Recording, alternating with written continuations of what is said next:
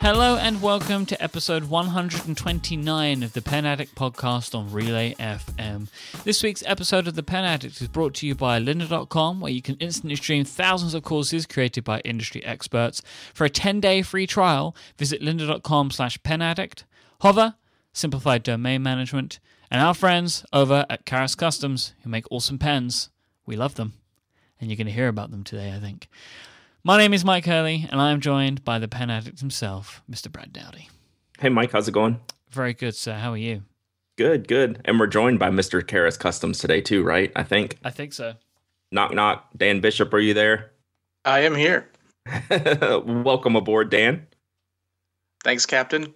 Yes. And for those who don't know, who may be first-time listeners or just picking up this podcast randomly, Dan Bishop works for our favorite pen shop in the world, Karas Kustoms, making all kinds of great pens and awesome Kickstarter projects. And that's what we are having Dan on today to talk about, is a lot of Kickstarter-y goodness, because Dana's been super helpful when we did the Knock Kickstarter, and Dan's a Kickstarter pro. So he and I had been talking for a while behind the scenes, and we wanted to get on an episode of the podcast and just talk about Kickstarter things, especially for all of us stationary freaks that are spending all our money through Amazon payments and backing all these crazy Kickstarter projects. So we appreciate you coming on and talking about that. No problem. My pleasure. And yeah, as we mentioned last week, but Dan's currently has another Kickstarter project going right now, so it kind of works out, I think. Yes, exactly. And we will definitely be talking about that because I have one on my desk. Oh man. Okay. Yeah. Let's save that. Okay, I need to stop because I will continue on that path, and we'll never get to some of the news and notes we need to get through real quick. Michael, a few things I just wanted to mention, which we always do around these parts, is when a new Field Notes edition launches, we got to talk about it. So, what do you think about the Ambition edition, Mike? I don't have mine yet. Yep, me neither. I actually think they may have arrived today, but I haven't picked them up.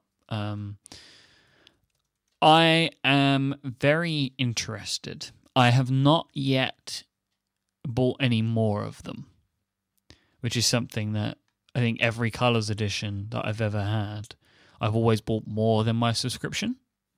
Mm-hmm. But I've not done that yet because I don't know if I will want more of these.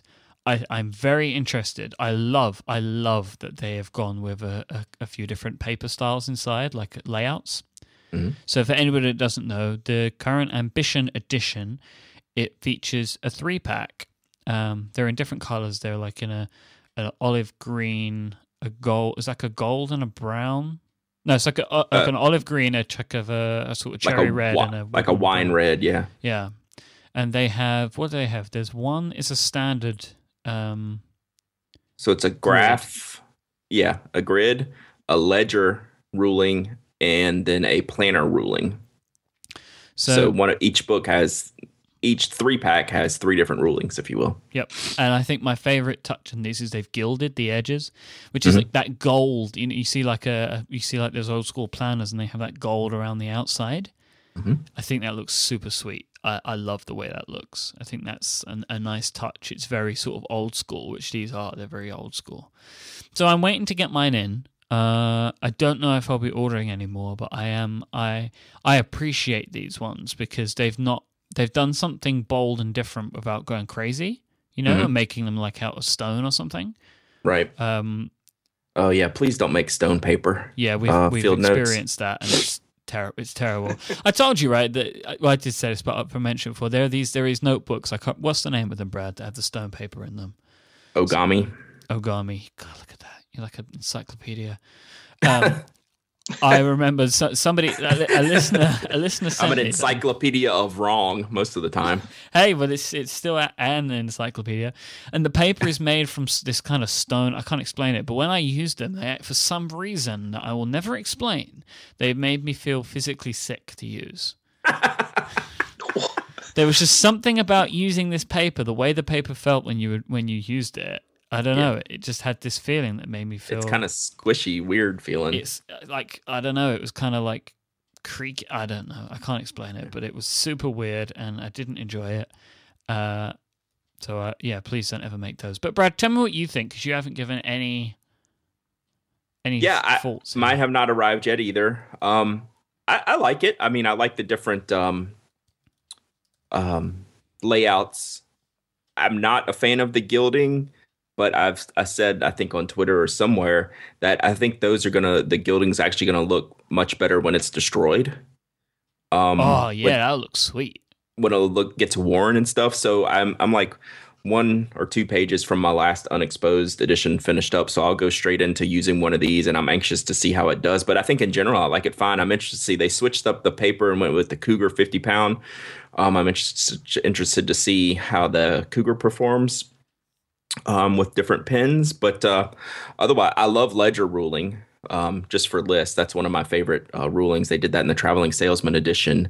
I never liked the ledger. I don't like ledger, but maybe I should try it for lists, because for note paper it's terrible. Ledger. Sure. So I think in general I'm going to like this edition. I don't know if I'm going to love this edition, but it's certainly going to be fine. And I said before on that, I mean, this is like the ultimate gift edition. I mean, there's no.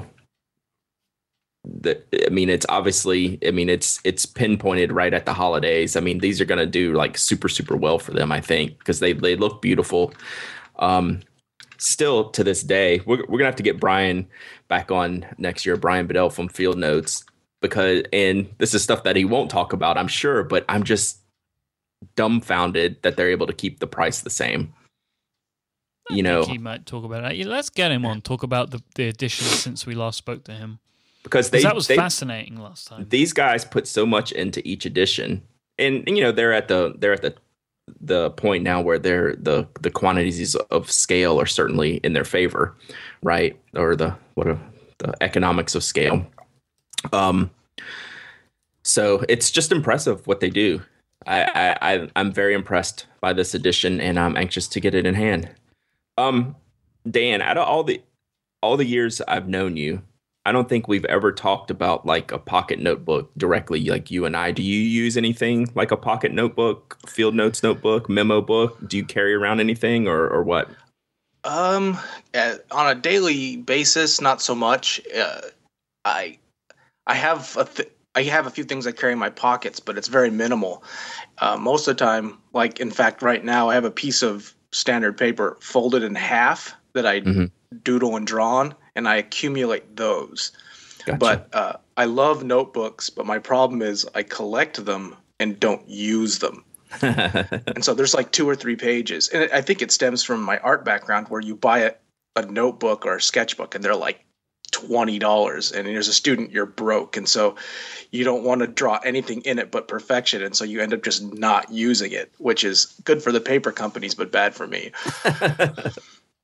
Totally. I can relate to that. And I finally broke that barrier, last year and just started using everything regardless. So I can understand that. So I'm not going through Field Notes books as quickly as before now. Because now I'm not keeping paper notes as much because of leaving the day job. So just an interesting point. Maybe I need to try and find new things to keep notes on. But like I take notes of like calls and stuff, like, but I only really have like 1 or 2 of those a week. I'm not really doing enough now to keep like that sort of stuff that requires note taking. I think you'll figure it out. I mean, I've gone from not taking many notes to just kind of writing down everything. Just even if I'm sitting on a call or a podcast with a couple other jokers, have it sitting aside when I'm not paying attention, just doodling in it or something like that. I do that when I am paying attention, of course. But I'm taking notes right now about the edit for the show. But that's a lot. I know I use the arts and sciences for that. The big size is really useful for that sort of stuff, because usually I'm like grabbing the pen and I'm barely looking and I'm like writing a timestamp down or something, right? And I'm trying to do that because I've done that for ages. I like that. But for that doesn't really work for me with the smaller books. Yeah.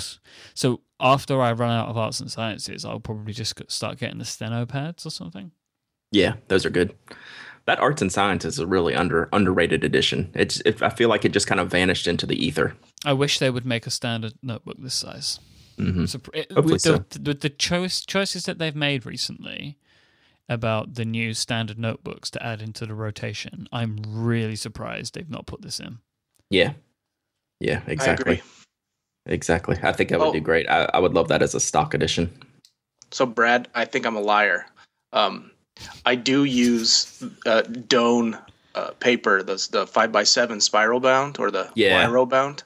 I have one of those on my desk at work, and it's like turns into my work Bible, kind of. I have all the notes from projects and meetings that we have and everything in there, but I tend to try to write small because it's the pattern, the grid pattern in it's tiny. Mm-hmm. Mm-hmm. And whereas, Bill uses them and he writes like 3 words per page.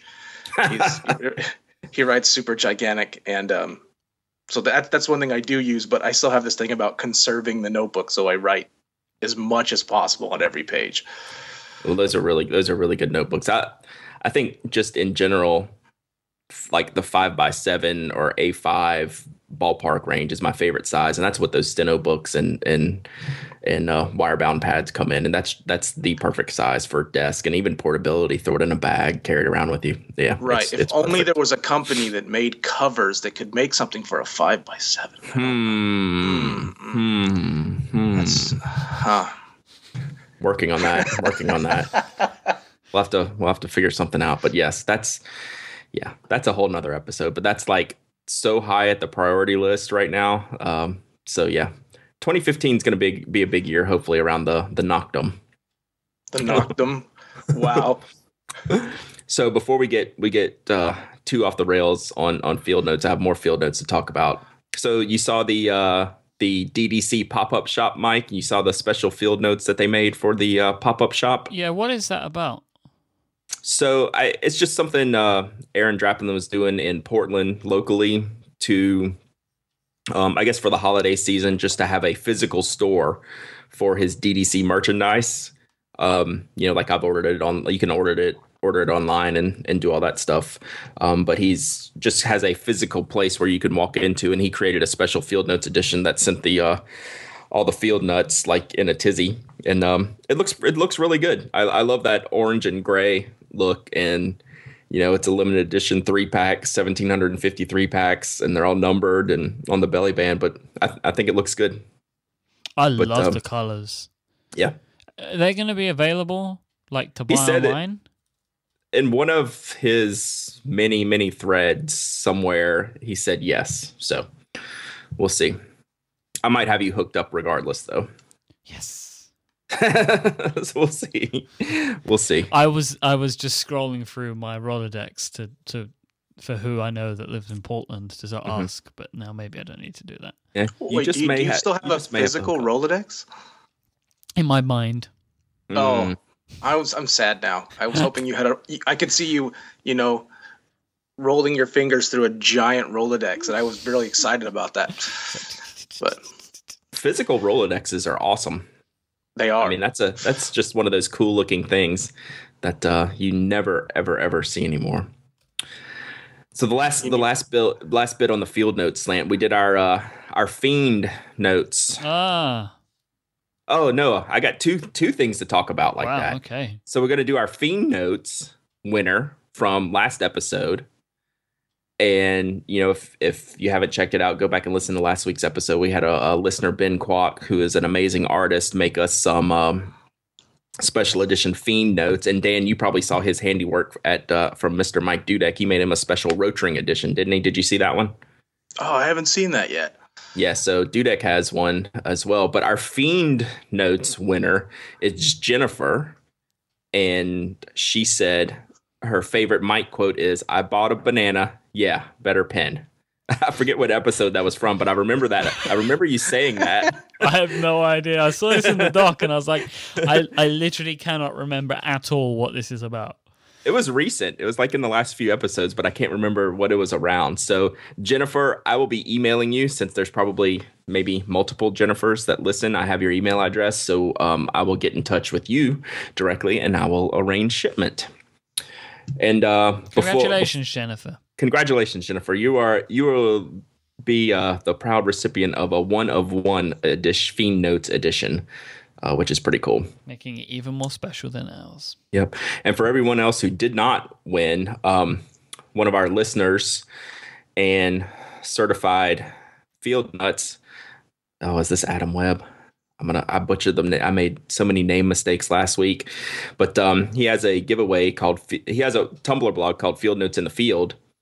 And he's giving away singles of 3 like really rare editions. He's given away one of the Glitch singles from XOXO, one of the Cole USA singles, and one of the Sword of Jade singles, which was last year's DDC memo book. So we'll have a link in the show notes. He asked me to pass that along, and I was glad to oblige because this is a really good opportunity to get a few notebooks that you just can't get very easily. So that is Adam Webb, by the way. Yes, good. Okay.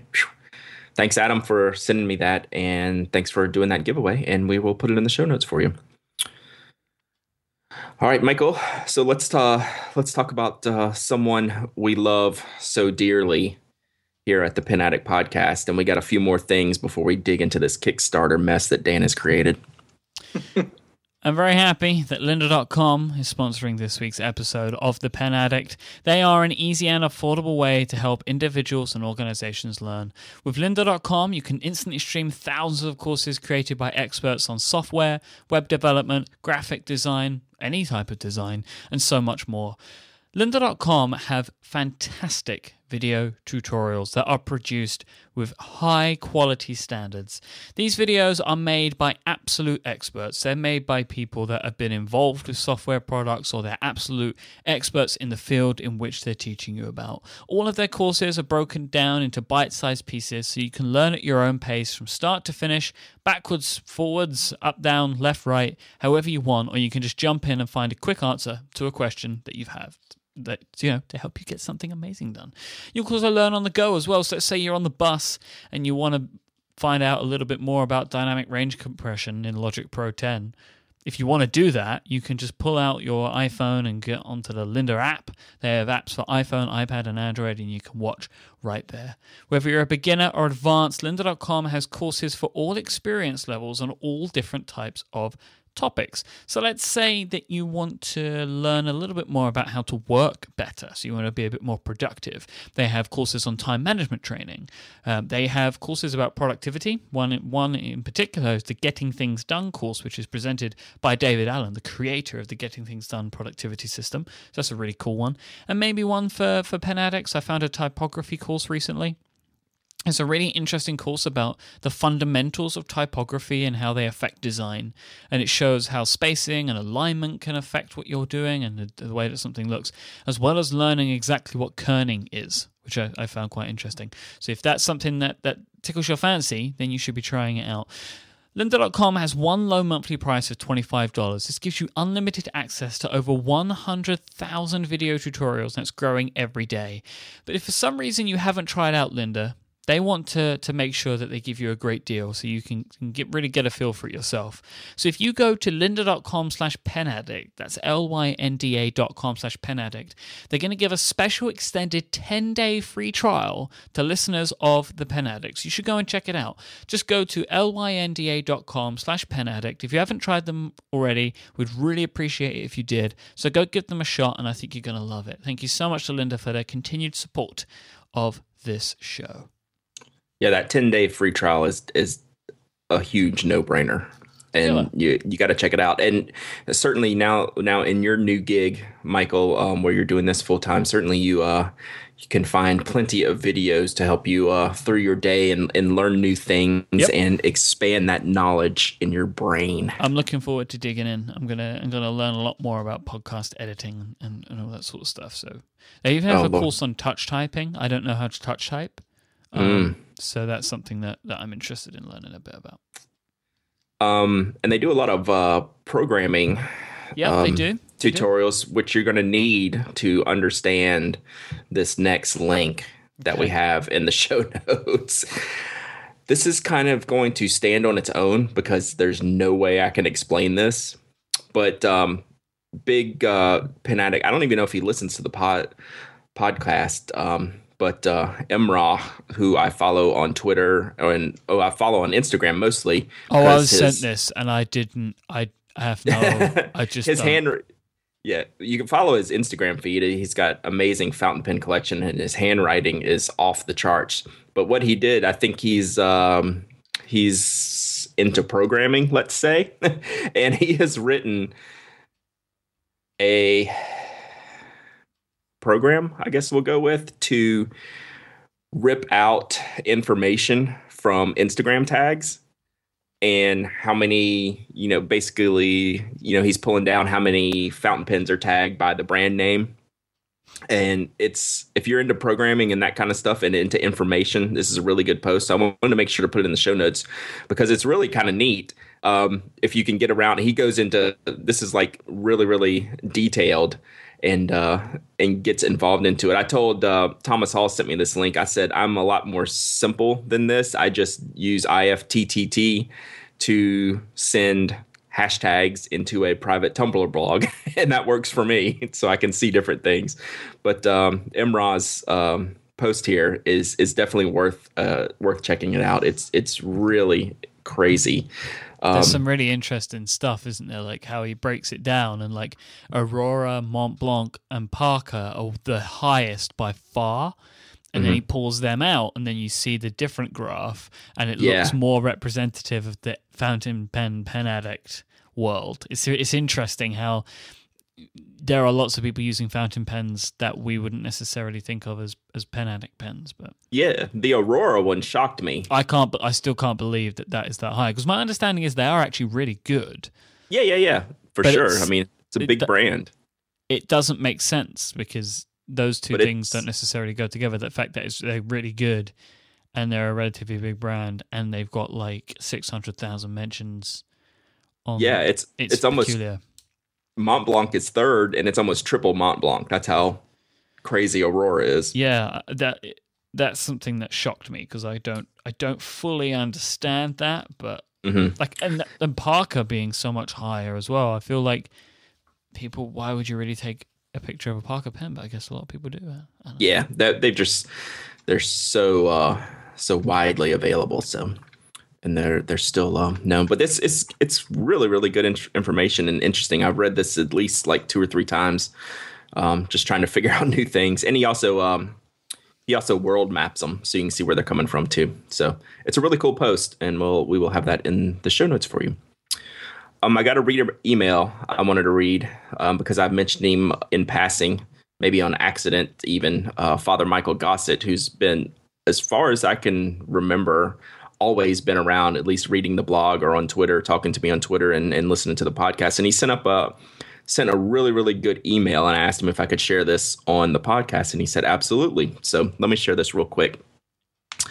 He emails and says, I just wanted to share an experience I had last Friday. After listening to the podcast for a while now, purchasing lots of pens, inks, and paper products, I got the chance to attend the Ohio Pen Show. This was my first pen show and my first chance to interact with other pen fans.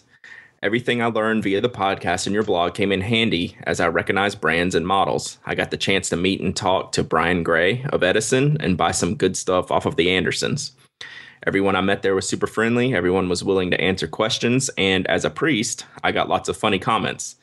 The guy manning the Franklin Christoph display, where I picked up the beautiful Model 40 pocket, told me about some old Esterbrook that, besides being a fountain pen, held holy water in the top. Now I'll need to search for that. I also picked... That's pretty amazing. It says, I also picked up my first vintage pen, a cheap Esterbrook that is a great writer, and a gift for my sister who volunteered to come with me, the Retro 51 Montana, what the woman at the table called the ugly sweater pen. Mike, you have to own this pen. You need to go look at that. Anyway, I just wanted to express my thanks to you and Mike for introducing me to this fantastic hobby addiction. It was awesome to experience the pen community in person, and I plan on going again in the future. Keep up the good work. Fun fact. Yes. That pen arrived this week. Get out. Seriously, I bought it. Somebody sent me it on Twitter, and I was like, how can I not buy it? So I have it, and I love it. It's amazing. It's really cool. I love it. It is This is you. fantastic. This pen is you. That's amazing. So I wanted to share that email for a couple of reasons. One, Father Gossett just, he's gone down that path that a bunch of us have, and me and Mike have, starting this show, from the beginning of the show until where we are now. And, it's going to continue to grow, just learning about all these things that are out there, and then realizing that there's this whole community of people out there that are super nice and super helpful and just willing to jump in and answer questions and help you out in any way they can. And I'm glad he had a great experience at the show, and I hope he goes again. And I hope all of you out there, if there's a pen show or a pen shop in your local communities, pay them a visit, talk to them. They're happy to talk about, all the different pens, help you out in any way they can. We've said it many times before, and we'll say it until the cows come home. But this is like one of the best communities to be involved in that I can think of as far as the people go. It's really, really amazing. I think that I have my feet in different communities these days. As I kind of the work that I do spans different genres and stuff like that. And the pen community is the best one by far. Everyone is so nice to each other. And even in amongst the creative people, there's no competition. Everyone's trying to help each other out. And because this isn't meant in a bad way, but there's not a lot of money in it. So people are kind of, it seems like, more willing to link to each other and help each other out, and the collaborations. And then it gets into physical products as well. So many people create physical products, and we're going to talk about these. And that's really interesting to me, because a blogger about Apple stuff can't just go make a computer. Right. Or even peripherals. They just make books, right? And videos. Right. But you guys, you go out and you actually make products, right? You make stuff, Dudek makes stuff, and you sort of team up with the Karas Kustoms guys and make things together. And I just think that it's so fantastic, and it's such a great little community to be a part of. And it's nice to be able to read something from someone and then buy a physical product of theirs to support them. And there's a lot of that. There's a lot of supporting and helping, and it's a great little community. I'm happy that I'm part of it. It's definitely it's a really unique environment to be part of. Dan, did you ever think you would be making pens and talking about pens? I mean, you don't go on other car parts podcasts and talk about them, because that's what y'all really started as at Karas Kustoms, right? Well, yes and no. I didn't think pens were going to be a big thing, and like we said, we can talk about that a little bit. It's funny, but we just kind of were a job shop. Somebody would just come in off the street and say, "Hey, can you guys make this?" And we said, yeah, we want to eat, so yeah, we'll make that. Mm-hmm. And fast forward, we just happened to fall in with a great community, like Mike said. Everybody in the pen community, it's kind of amazing, the people who support us, and they collect our pens, and they post on them on Instagram and all this stuff. It's kind of dumbfounding.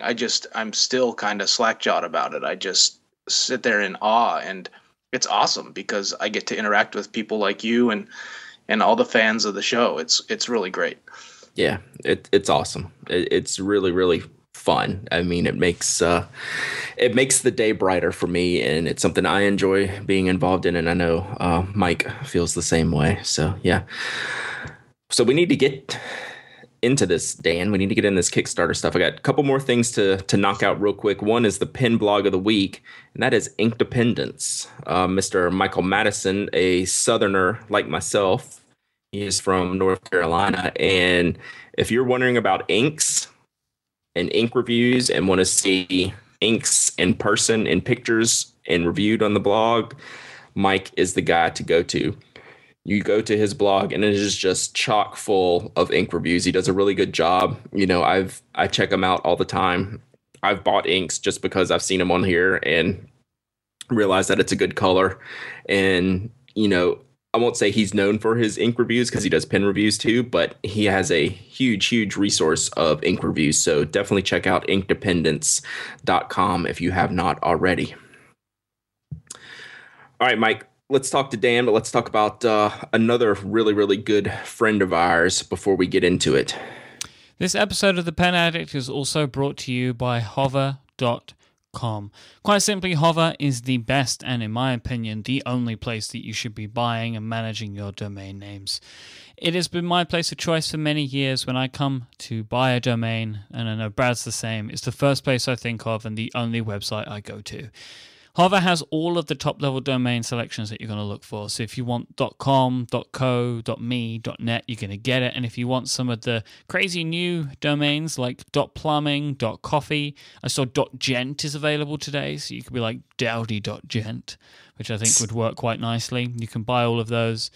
And they have really great pricing as well. For example, .com domains are $12.99, and they include Whois Privacy for free too. This basically means that all of your information is going to remain private. Domain registrars require Whois Privacy to be enabled to make sure that they are then given the ability to keep your private information private. Many domain registrars will charge you for this. With Hover, it's absolutely free because they believe that your private information should be private. When I'm buying domains, I don't want to be faced with 1,000 screens, a ton of add-ons, and loads of bolt-ons at high prices. I just want to get in, select what I need, buy it, and get on with building my new idea, my new project, and that's what Hover does.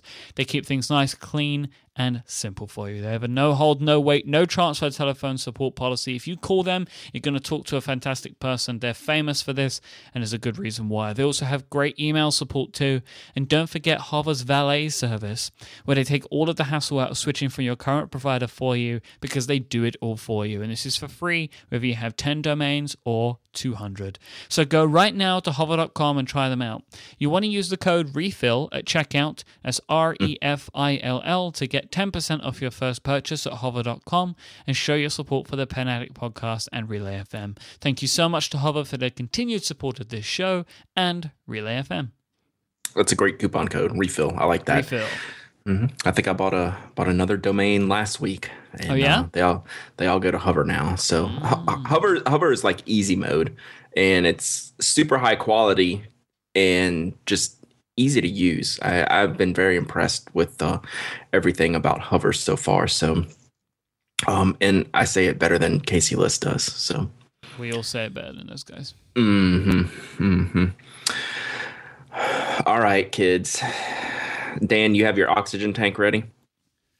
Yeah, I'm just breathing it in, getting ready, right. Getting prepped. So we brought Dan on today, not necessarily to talk about specific products, although we will talk plenty about specific products as we go. But we wanted, both Dan and I wanted to do a kind of Kickstarter behind the scenes episode, like what goes on from a creator's perspective. What's happening, with the whole build out of the Kickstarter, the whole expectations, the whole customer facing side. So I don't know anyone that knows that stuff better than Dan. Dan helped me a lot and Jeff a lot when we were launching our not Kickstarter. And Dan, I didn't realize this. Karis has done 7 Kickstarters so far. Yes, 2 of them will not be talked about. 2 of them will not be talked about. But for no specific reason. They're we just don't want to talk about them today. No, actually, I think it's very telling, and we will talk about them, because out of your 7 Kickstarter projects, the 2 that did not fund were not pen related. And I find that super, super interesting. Yes. So all 5 of your funded projects are all pen related. So just let's start at the beginning. I don't want to get ahead of myself. The Render K was the first pen that y'all did, and the first Kickstarter project you did. How did you even consider going to Kickstarter with this pen, just right out the gate? What made you even consider doing this? I love that pen. That is, I think, my favorite design that I've done so far. Me too. And so early on, I could be wrong, but I think the first very successful pen on Kickstarter was the pen Type A. Mm-hmm. And when I saw Kickstarter I started going through Kickstarter once in a while, just kind of looking for stuff. And I saw this pen on there, and it was a machined object, and I said, "What? It was like $281,000." And so I, on my own, had found it. So at work, I showed Bill, as it was getting higher and higher, and he's like, "Why should I care about pens?" And so on my own at home, I designed most of the Render K, and then I brought it in and said, "Hey, look, I designed this pen around this," and showed him that they had an insane amount of money pledged to their project. So we prototyped the pen and went from there, and the rest is history. So I might still be working in the shop with machines and not designing all the time if Kickstarter wasn't around. So what did you expect when you launched that pen? I mean, did you have any idea that do you think, oh, we're going to throw this out there, maybe it gets funded? I mean, what were your feelings when you push the launch button to get the Render K out there? Sheer terror. No. It's pretty nerve-wracking, as you probably know. You really have no idea. And that was our first project, and I designed the pen. I talked Bill into making some prototypes. I storyboarded the video, and I was in the video. It was pretty much kind of me trying to prove myself, but at the same time, it would mean better things for the company. And it was crazy. Like, we couldn't believe it. I think our goal was fairly low, and it just kept creeping higher and higher and higher. And every single day, I mean, we were like constantly checking. I mean, I was refreshing the page over and over and over every day. And I'd wake up in the morning on my phone and check it. And it's an amazing feeling. But at the same time, it's terrifying, because when you're done, you then realize, oh no, I have all of these people's money and I have to make a lot of pens. Yeah, that will keep you up at night. I know that well. So, when you're doing these Kickstarters, and now that you're a pro now, what kind of running theme through all your successful projects? What are some of the keys to launch a successful Kickstarter? What have you noticed? What did you learn from that very first Render K one all the way up to the Cube that's active now? What are the things that are kind of tie all those together? You're always doing the same thing in these projects, and what did you learn early on that you shouldn't do? I think it's important to have an audience for yours. Specifically, pens have kind of gained a wide audience on Kickstarter. People are looking for them, and there's a few companies that have used Kickstarter successfully, and we all know them pretty well. There's a lot of machine pens and things, but you have to use Kickstarter as a market specific tool. You can't throw just anything on there, as we have proven ourselves, and expect it to fund awesomely. It's not an automatic thing. It's not write your own lottery ticket kind of thing. And so Kickstarter has a very specific and sometimes fickle audience that, if you can cater to them, will treat you very well. Now, do you have out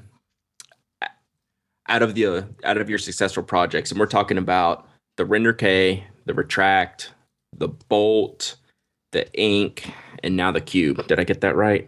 Yeah. Well, which has been, the Cube's not done yet. It's funded, but it's not complete yet. Which one of those has been the biggest bear to complete the project? Have you had any super difficulties with any one particular thing? Well, it's almost a tie. Those who have backed us and those who haven't, you can go on Kickstarter and read all our updates, which is something we should talk about a little bit later too, is the updates. What happened is when we made the retract, we made them and we started shipping them out, and we discovered a slight issue. And when I say slight, that's extremely, that word is not even close to being accurate. An issue with the pens, whereas a part of the polishing process caused the tip of the pen to deform slightly, just enough to where the refill would not protrude out far enough to write. That's a problem when you have a retractable pen. So I think the whole retraction thing just stops working. I've actually forgot about this. I'm glad you brought this up. Yeah. Yeah, I'm so glad that you forgot about it. Like, I lost my mind for about 15 minutes. And so I jumped, literally ran to the desk, sat down, wrote out an update, and came up with an emergency system in which anybody on Kickstarter, as soon as they received their pen, because not all of them were going to be bad, because it was the way we polish stuff, it depends on how much force somebody put on the pen while they were doing it. Some of them were perfectly fine. So we established a kind of a recall where they would let us know. We would send out a pen with a return label and a box, and they would just swap it and send it right back. And those who were our international backers, they just got a pen because there was no way we could afford to do the shipping to and from, because shipping is insanely expensive. So we just did the recall, and then some people didn't even open them. They just sent them right back. And then we checked everything and we fixed them all, and moved forward and implemented a procedure so that would not happen again when we made the next batch. But yeah, that was terrifying. And then the other one was the ink. Well, the ink was crazy because it was a brand new product for us. The clips were different. The construction was, it's similar. It's all machining, but we had just moved, and it threw a huge wrench in the works because we had to interrupt any production we had and physically move an entire shop and then try to get up and running and get everything going again. And we had a machine break on us for a brief period. We had just different pitfalls here and there. We had some issues with the design that we had to tweak so they would be machinable. And people, that was our longest delay in fulfilling rewards, was the ink. And that's stressful because you want to get it in someone's hand and not have them waiting, because you've had their funds and they're just basically looking to you for an update as to when their rewards are going to ship out. And so that's stressful because some people get agitated and get angry or get upset. So those two things were about tied. Yeah, so you said two things there that were very important, I think. Number one, with the retract, you were fast. I mean, your response, like you started figuring out that there's going to be some people started reporting issues. And I think, you acknowledged that like really, really early on. And then I think within less than 24 hours, you had a whole system in place to resolve any of those issues. Yeah. And then secondly, and I'll let you talk about both things if you want, the just the communication aspect.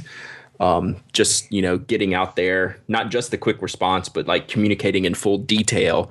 You're not leaving anything out, not sugarcoating anything. How important were those things to getting these projects fulfilled and, getting the customers, keeping the customers on your side? Well, it's very important, and that's kind of how we operate at work, where, everybody's pretty straightforward. Nobody's trying to tiptoe around everything. So it's kind of how we go about our business. But on Kickstarter, we decided early on that unless there was something that was very specific, like we wanted to have a coupon code just for our backers, or something like that, we wouldn't do a backer only update, because if somebody wants to find out about us, they, someone says, hey, check out KRS Customs, and they did a couple Kickstarter projects, and so they hop on Kickstarter and they start looking at this project, and then they go to the updates to see, how the project progressed, and it's all hidden. That it just kind of seemed weird. Mm-hmm. So we try to make as much of it transparent as possible, and even our screw ups. I mean, we're not perfect. We're just a bunch of dudes in a machine shop. We're kind of an odd bunch. I'm a designer. We've got some machinists and some other guys working for us, and we make pens, and that's kind of an odd thing. And so there are, mistakes that are going to be made, and things that are not going to work out as planned. And if you let people know, 90% of the time you can diffuse any possible situation. You can just say, hey, this is how it is. This is what we're doing. This is how we're solving the problem, or here's the latest progress. And people go, that's great. No problem. We'll see you next time. Thanks. Yep. Thanks for the update. Yep. I think that's hugely, hugely important. And I agree with you 100% on the backer updates being public. Unless there is a case where they should be private, like if you're having a backer specific code or download link, right? Yes, you may want to have that just for your backers, but for all, warts and all, it needs to be out there for the public to consume. And if you handle that right, which you do, and the backers, like you said, 99%, they understand, as long as you're open and upfront. And if you're putting that, and if you're telling your backers, hey, I'm putting this out to the public anyway, I'm not sending you some closed backer update that only you should read because I've screwed things up, that, helps them understand more that, you're really trying to be open and upfront with what's going on in this project, because stuff happens. And some of it's bad. And so, keeping all those things, keeping all the people informed is hugely, hugely important. Yes. And people, and like I said, there's some things about Kickstarter that if you have a project that's really, really successful, and you overfund, everyone just goes, man, they're rich. They should be able to, get this stuff out the door super fast. And it's completely not the case. Yeah. It's like I equate it to, like making cookies or something, especially for us, to make cookies, you have to, make your batter, you put it in the oven at 350 for, 15 minutes, any less and it's wrong. So you can't speed up the process. So, your goal is one batch of cookies. You meet that goal and you're set, and your estimated delivery date is for that one batch. But then if you overfund and you suddenly have to make 10 batches, you have 10 times the amount of work, and the time frame stretches out that far. And it doesn't matter how much money you have, it doesn't matter how much of anything you have, you really can't speed up the process. And people often have suggestions about, maybe you should hire out some other shops or whatever, but it can be more complicated. Any problem that you might have, it can just amplify it if you have somebody else trying to work on it for you. So to keep control of the situation and to make things right, you kind of have to keep it in your own little bubble and push forward. And if it takes a little bit of extra time, that's kind of the price that's paid for an awesome product.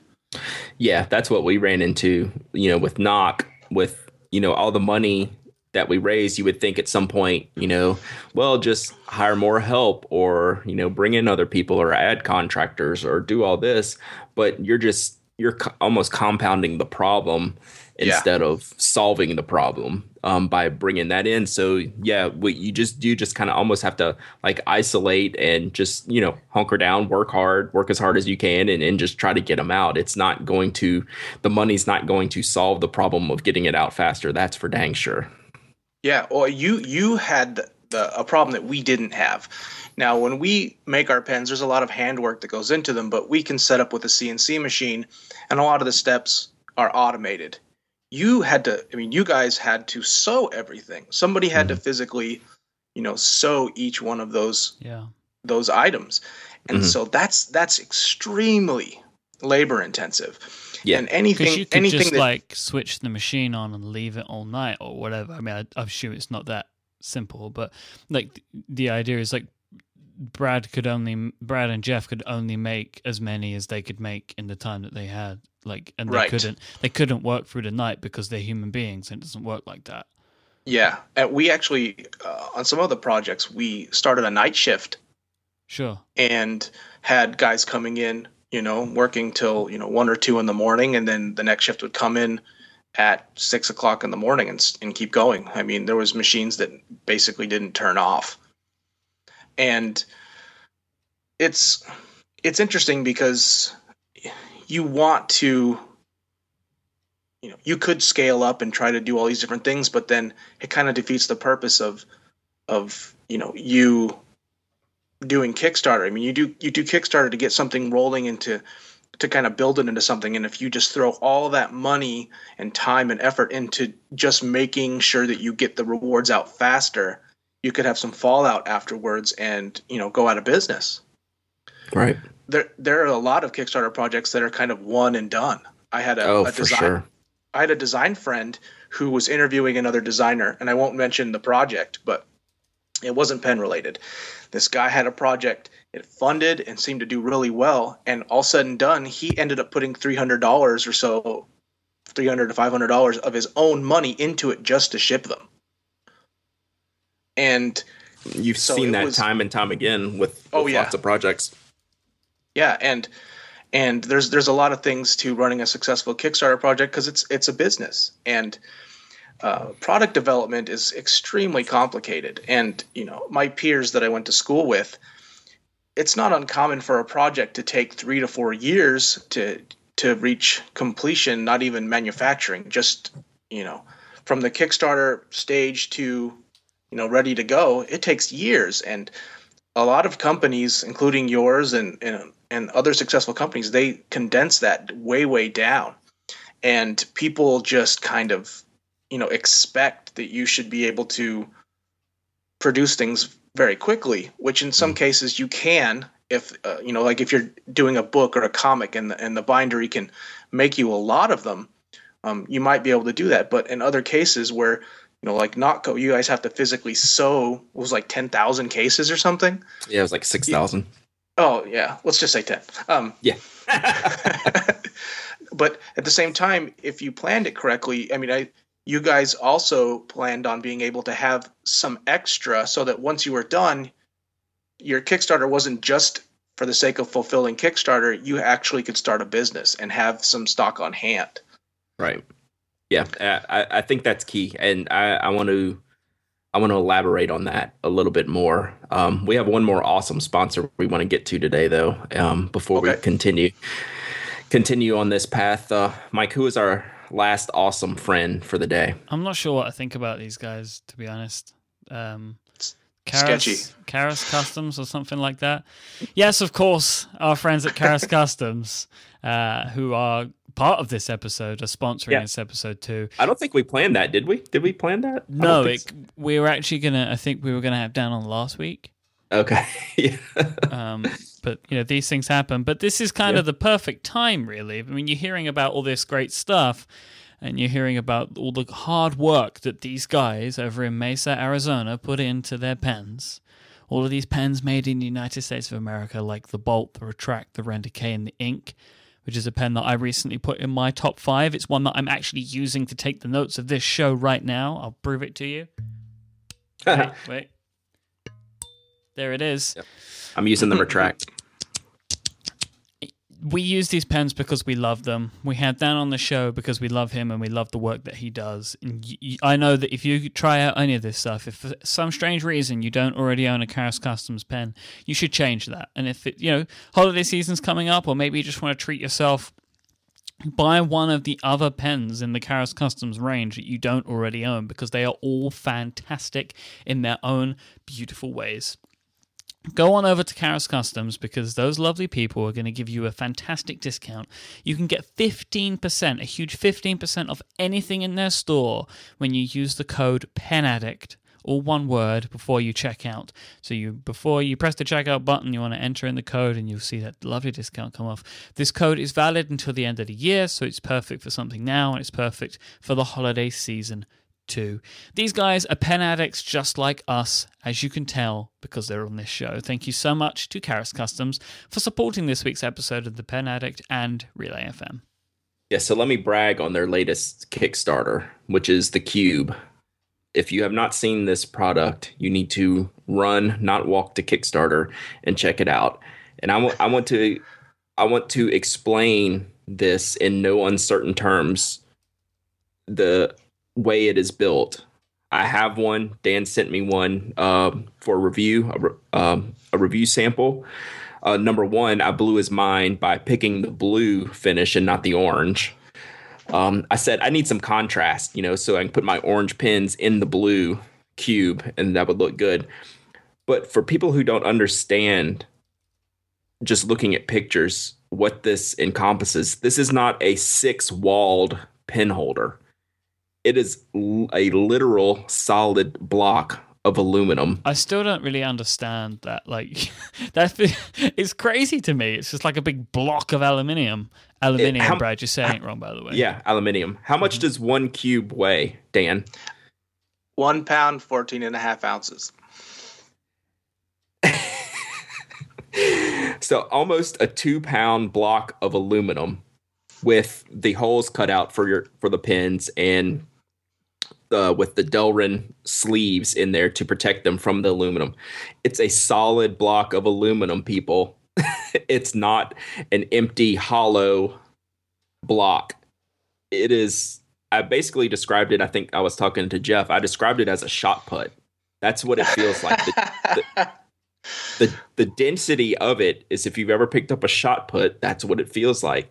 This is one of the coolest things. So tell us, I know how it came about, like between the collaboration between you and Mike Dudek to actually make a pen holder, but how was the decision to get these huge, like you showed in the video, it's like this huge bar of aluminum. How do you even source that and cut that? And I'm still kind of mind blown with this whole thing, how this came about, because it's, looking at it's one thing, but actually feeling it in person is a completely different experience.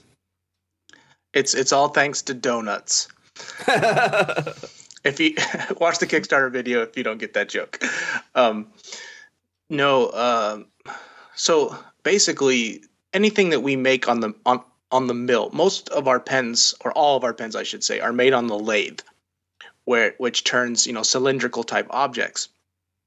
The cube is made entirely, except for the inserts, on a mill, which is basically like a router, like a wood router on steroids. Mm-hmm. And so we order a giant extruded bar of aluminum, cut it on a bandsaw. And, this is after we come up with the idea, we design it, I send it to the machinists, they program it, set up the machines, fixture the machine as necessary. They put the aluminum in the machine and they cut it. So it takes 2 different machining operations to complete it, just the cube part. And then we take it, make sure it's in good shape and meets our specs. Then we send it off for anodize to protect it, because otherwise it'll get all scratched up, which can look cool, but for this we want them to look nice. It's always satisfying, no matter how many times. Because I used to work in the shop. I used to load raw material into a machine, push start, and it would run, and then you come out with a finished part. Every single time, it's always awesome to see that stuff coming out of the machine in its final state when it just started out as a big hunk of metal. It's really cool. Yeah, I don't want to slight this and say that it's like not as technically impressive as like putting together a whole pen and machining out a pen, but it is. It's that good of a product. I know I'm gushing over it, but you sent me one for free, let's be clear, but I've backed it because I backed it before I even had it, because this just kind of it blew my mind, honestly. Just the quality of this and the style of it, and then actually getting it on my desk, I'm like, oh my god, this thing is awesome. So Yeah. y'all did a really good job on the cube. So everyone should definitely check that bad boy out. It's awesome. Yeah, I mean, it was awesome, and it really wouldn't have happened without Mike Dudek. That's the truth. Mike is a good guy. He is yeah, it was funny watching him in the video. I was thinking he like Mike didn't know quite what to expect out of these video guys, but he did a super good job. Y'all did a wonderful job on the video. But yeah, I'm glad y'all collaborated. Yeah, I mean, it was really cool because, like I said, I eat lunch with him about once a week. I mean, he's local, and so he'll come up and we'll go get some food. His favorite thing to get is empanadas, and so I always give him a hard time about that. But he'll come up, and I'd been bugging him about wanting to do a collaboration because I feel it's important to interact with outside people and designers and companies, just because I think it keeps things fresh. And so he was on board, and so we sat down, like the Kickstarter video talks about briefly, but we just kind of brainstormed some ideas, and then we designed it in 3D.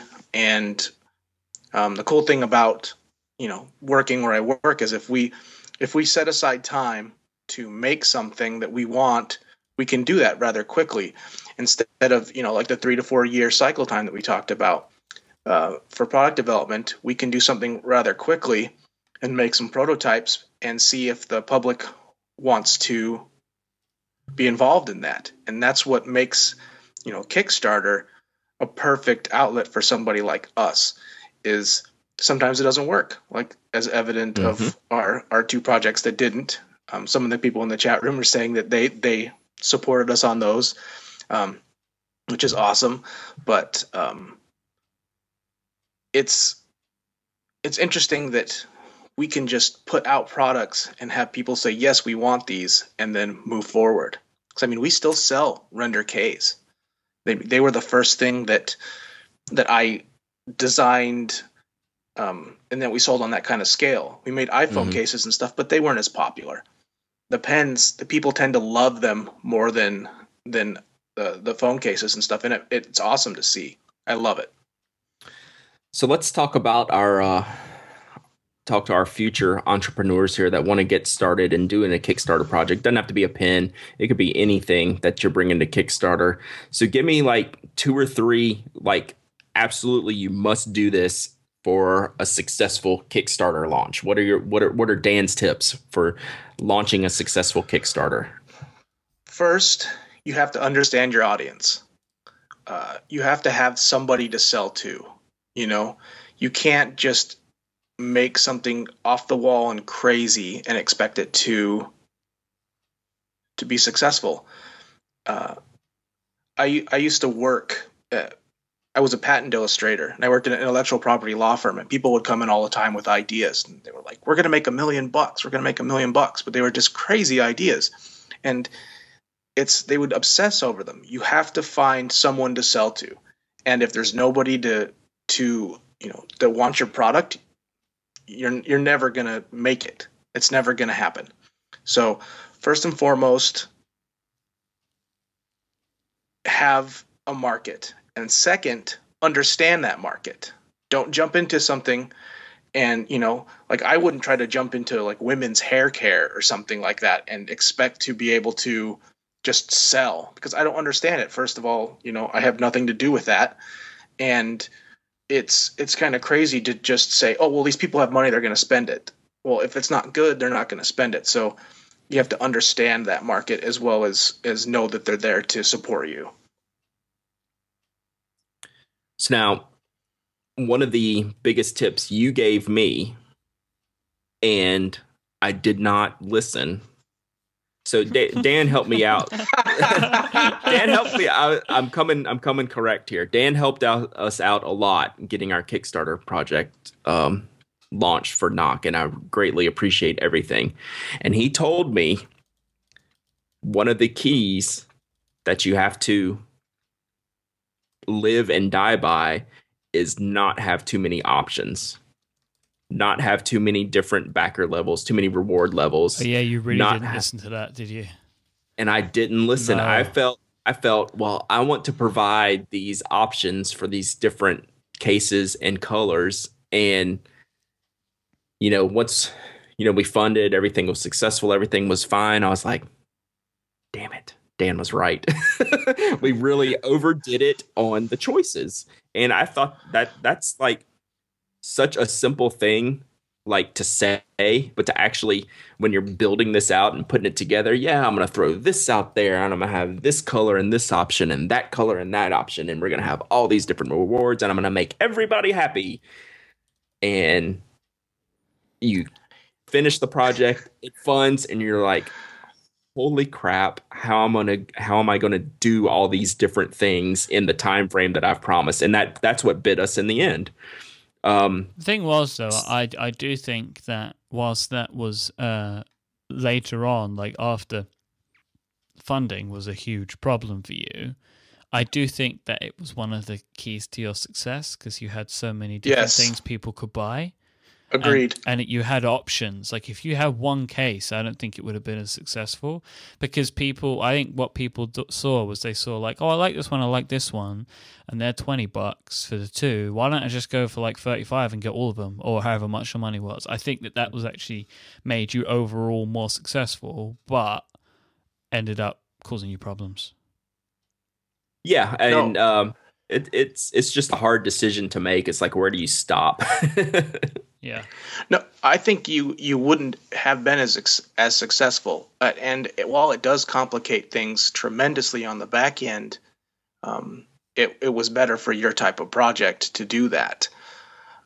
With us, we typically would offer something in a more simplistic manner in the past. A couple materials, aluminum, brass, and copper. But with the ink, we decided to offer colors, and I can honestly tell you that when you have those kind of options, it's 10 times easily, 10 times harder to fulfill everything correctly. Because, you guys had pledges that had, 7 or 8 different items that were each a different color. Right. And so you can't bulk package. The things that was nice with our early pen projects is if they had an aluminum pen, they were all aluminum colored pens. Right. And so you could box 150 and then print out labels and they were all the same weight. They were all identical. And then we could just, label every box and then go to town. But yeah, like you said it best, like after we'd funded, for us, every order is unique and that poses problems. Yeah. Or, delays and complicates things. It just makes it complicated and it just takes longer. But I think in the end, people get more choice and it makes them a little happier. Mm-hmm. So it requires a little bit more work and it's more frustrating on the creator's end. And the same thing, I'll just say it briefly, is, for stretch goals. Sometimes stretch goals make sense if you have, a production minimum that you need to meet with another company, and it can be cheaper. Hey, you need 10,000 units, and then it'll make everything, 10 cents cheaper. It saves you money. But doing stretch goals just for the sake of stretch goals just delays a project and makes it harder to fulfill and makes more mistakes, in my opinion. Sometimes it makes sense, but a lot of times the stretch goal, I don't know where it even started on Kickstarter, but it can hurt a project because people try to have all these extra expectations and then it just crashes down around them. Yeah, I'm actually anti stretch goal. And that's something you've kind of led up to my next question. And I'm going to give you, not that you haven't had the soapbox this whole episode, but I want to give you this specific soapbox to tell backers what they need to know about projects and how they should act and what their expectations should be and what backers can do to help you as a creator be successful, because it's a partnership now. Once they've backed it and it's funded, y'all are in it together. So how can backers make your life easier? So there's a lot of people on Kickstarter who kind of get it. And by that I mean they realize this is an ongoing project and it's not reaching completion. So there's things you can do to help a backer of any project. One is try not to make special requests. We get people a lot of times, they say, hey, could you modify this or do this? Which if we could, it would be nice, but literally dozens of people almost daily, they'll ask you questions and everybody wants a little bit something special. And if we did that, it would, the whole project would fall apart. So if you have an idea or a suggestion, it doesn't hurt to maybe mention it in the comments or in a message to the creator, but don't expect or demand that they implement something because you think they should do it. We put a lot of thought into our projects, and sometimes people can be almost insulting when they almost demand certain things. And for some projects, it can help. People have helped people come up with a better solution to a problem in the past and things like that. But just be supportive and not so much demanding, which I don't want it to sound negative, because backers do help out a lot, including helping other backers. People will ask questions in the comment section, and some of the people that are regulars will answer them or kind of run customer service for you, which helps the creator be a creator. Helpful. So, yeah, just, do as much as you can to support them. Know your shipping address. If you plan on moving, give them an address that's like your brother or your neighbor, or send it to your work or something, because it's complicated. I mean, we send out the surveys and that's the information we get and we have to run with. So know your address, be nice to other backers in comments, and just enjoy the ride. And if you go in expecting to be supportive and to encouraging, that will make everything easier for everybody. And usually, if the creator feels like everyone's behind them, they're going to give you more information, and you are going to enjoy the process. So it's you get in what you put out of it. Or I said that backwards, right? Yes. Yeah. So just have fun. Kickstarter's there to support people and enjoy the show, and don't take it too seriously. Granted, you did give money, but it's not like you gave a kidney or something. And if you financially, if there's something comes up, then you really can't. A lot of people will understand if you need to back out of the project, or if you just want to pledge $1 or whatever. Just be there for the creators, and they will love you and support you back. Yeah, it's definitely a two-way street, and we love getting all the feedback and the comments and everything from, everyone, and a lot of it's legitimate questions and things like that. So it's glad to be able to have that platform, like in the comments section, to be able to answer some of these questions publicly. And Kickstarter does provide you some good tools. Like I was adding things to the FAQ several times through the thing, and could point people, to the right spots and things like that. Can I say devil's advocate for a moment? Please. Sure. Because obviously you guys are Kickstarter creators. Like, is it the responsibility of a backer to treat it like that? Like, to many people, they have purchased a product from you. Like, that is their relationship with you. Yes and no. Kickstarter came out after a lot of problems, and they emphasized that it's not a store. Yeah, I know that. But yes. And people that read Kickstarter stuff know that. But do you think the average person backing a project on Kickstarter is in that mentality when they do it? Well, when you pledge, it's just like anything else. They try to present you that information, and it's difficult to make sure that people understand that. Mm-hmm. And so it can be frustrating. But in those situations, we try to talk to those people and either inform them or make them happy in some way. Yeah. Sometimes that can be a refund. But the important thing is to listen to what's going on, because another big thing that I'm sure Brad ran into is you can turn off the notifications from your project creator. And so we will spend a lot of time, like we personally make videos and take photos and do updates and show the whole process. And then people will send us a message or comment and say, well, we haven't heard any news. Yeah. And yeah. Or how about an update? don't know. I was like, Yeah. we've sent 5 in the past month. Yeah. Yeah. You know? And so it's very much a two-way street. And that's the problem with any interaction online is somebody either they don't understand what Kickstarter is, and I don't know how you can solve that problem, because if you're using Kickstarter and someone goes on to Kickstarter and pledges for something, and that's why I think it's important in the language, everything's a pledge and everything's a reward. Nothing is it's not a store. I can't just buy it and make it for you, because you're really just there to support the project and to get it to move forward. And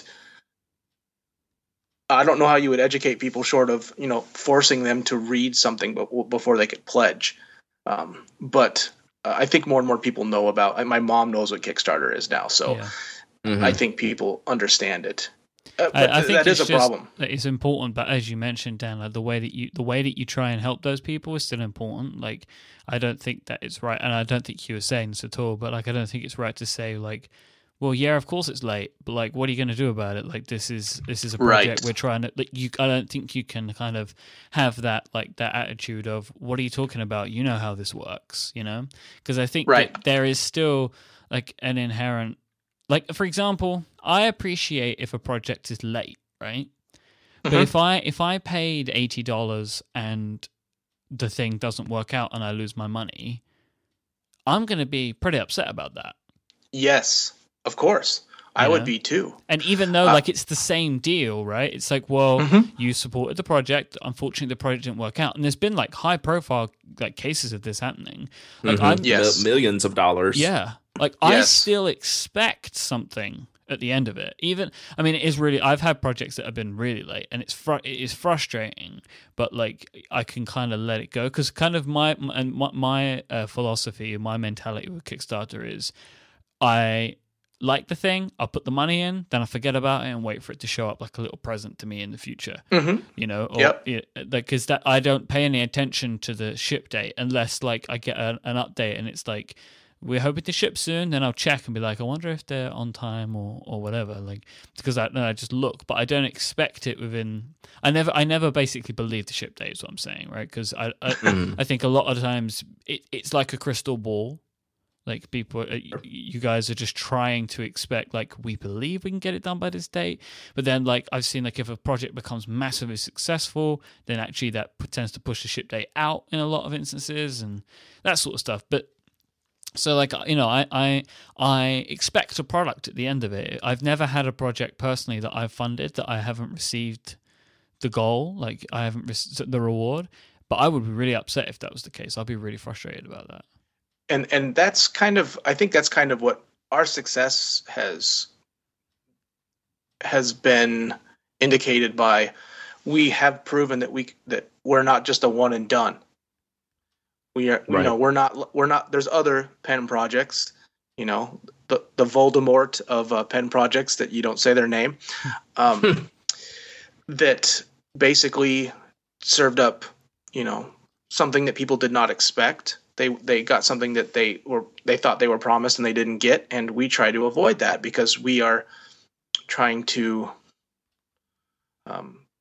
give people what they want, and it's a risk. I mean, unfortunately, Kickstarter inherently is almost in the product design category is a gamble, and it's. The onus is almost on the backer to kind of look at what they're interested in instead of impulse buy. I backed a product that I thought was interesting and is well over a year past its estimated delivery date, and we receive maybe 2 or 3 updates every 6 months or so, and I'm just waiting to see what happens, and I'm not angry. I mean, it would be nice if it finished, but it kind of gives me an insight as to what other people struggle with and go through. But I might be the wrong person to ask because I have the background of product development, so I kind of understand the pitfalls. I mean, Brad, what did you? I mean, you've backed a lot of stuff, but have you ever had anything just kind of, fall on the wayside and drift into Never Never Land? Not yet. I've been lucky in that aspect, and that's another thing from a backer's perspective. You got to do your homework.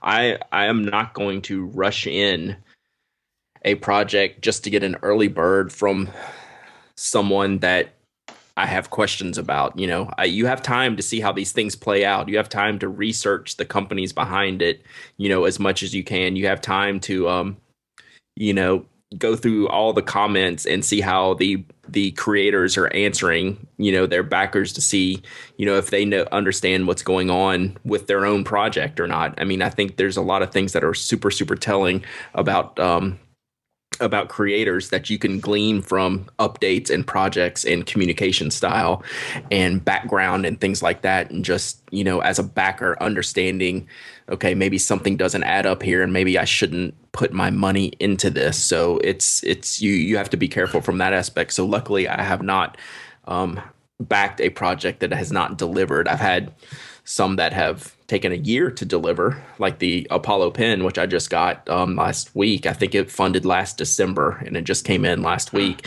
and they're not even close to done yet. There's going to be people that are going to be waiting until next year for part of that project. So, wow. It's a tough deal. It's a tough deal sometimes, but backers, you need to do your homework too. I mean, we're fortunate to have a public place to discuss things, for our specific projects like the blog or the podcast and things like that. But for people you're not aware of, ask around, do your homework, read the comments section, read their updates, read the comments in their updates. I mean, there's all kinds of places you can get information from. So, all right, we're running long, but I got one more question, Dan. I want to get into that Drew Design asked in the chat room that I think is a really good question. And I'm gonna do this. This is specifically directed to you and Karas Customs. At what point do you abandon Kickstarter and launch a product old school? Make a first run and then sell them first come first serve. From Karas' perspective, is that an option ever to just make a product, sell it on your site and go that route? Or do you feel like you're just like a Kickstarter pro now and that's the way we're going to do it? Well, I can address that quickly so that we can end the show. The advantage of doing Kickstarter is two things. Kickstarter has a wide audience, and people looking for specific things like pens are already there. So that's kind of a no-brainer to go from there. But anytime you do anything, I mean, like I said, we don't do just pens. We do other work, production work. And so we launch products on Kickstarter to see if there is a market. Like, we have two failed things. Now, if we had shut down production, made what we thought would be a large, an amount that would be useful to have on hand, because we have to pay someone to set it up, to run it, to do all these different things. So it costs money to even prototype. We have to take paying work, set it aside to do prototypes. And this is with any company, not just us. So you have to pay to even have a prototype before you can get to Kickstarter. So, and once you put it on Kickstarter, you can kind of gauge that public demand, and that will allow you, i.e. kickstart the process to where you can start making them in production, because it's very possible you make something that just nobody cares about. And at that point, I mean, that's how businesses go bankrupt. That's how businesses fail, is you produce something that nobody wants, and you put a big effort into it and then you fail.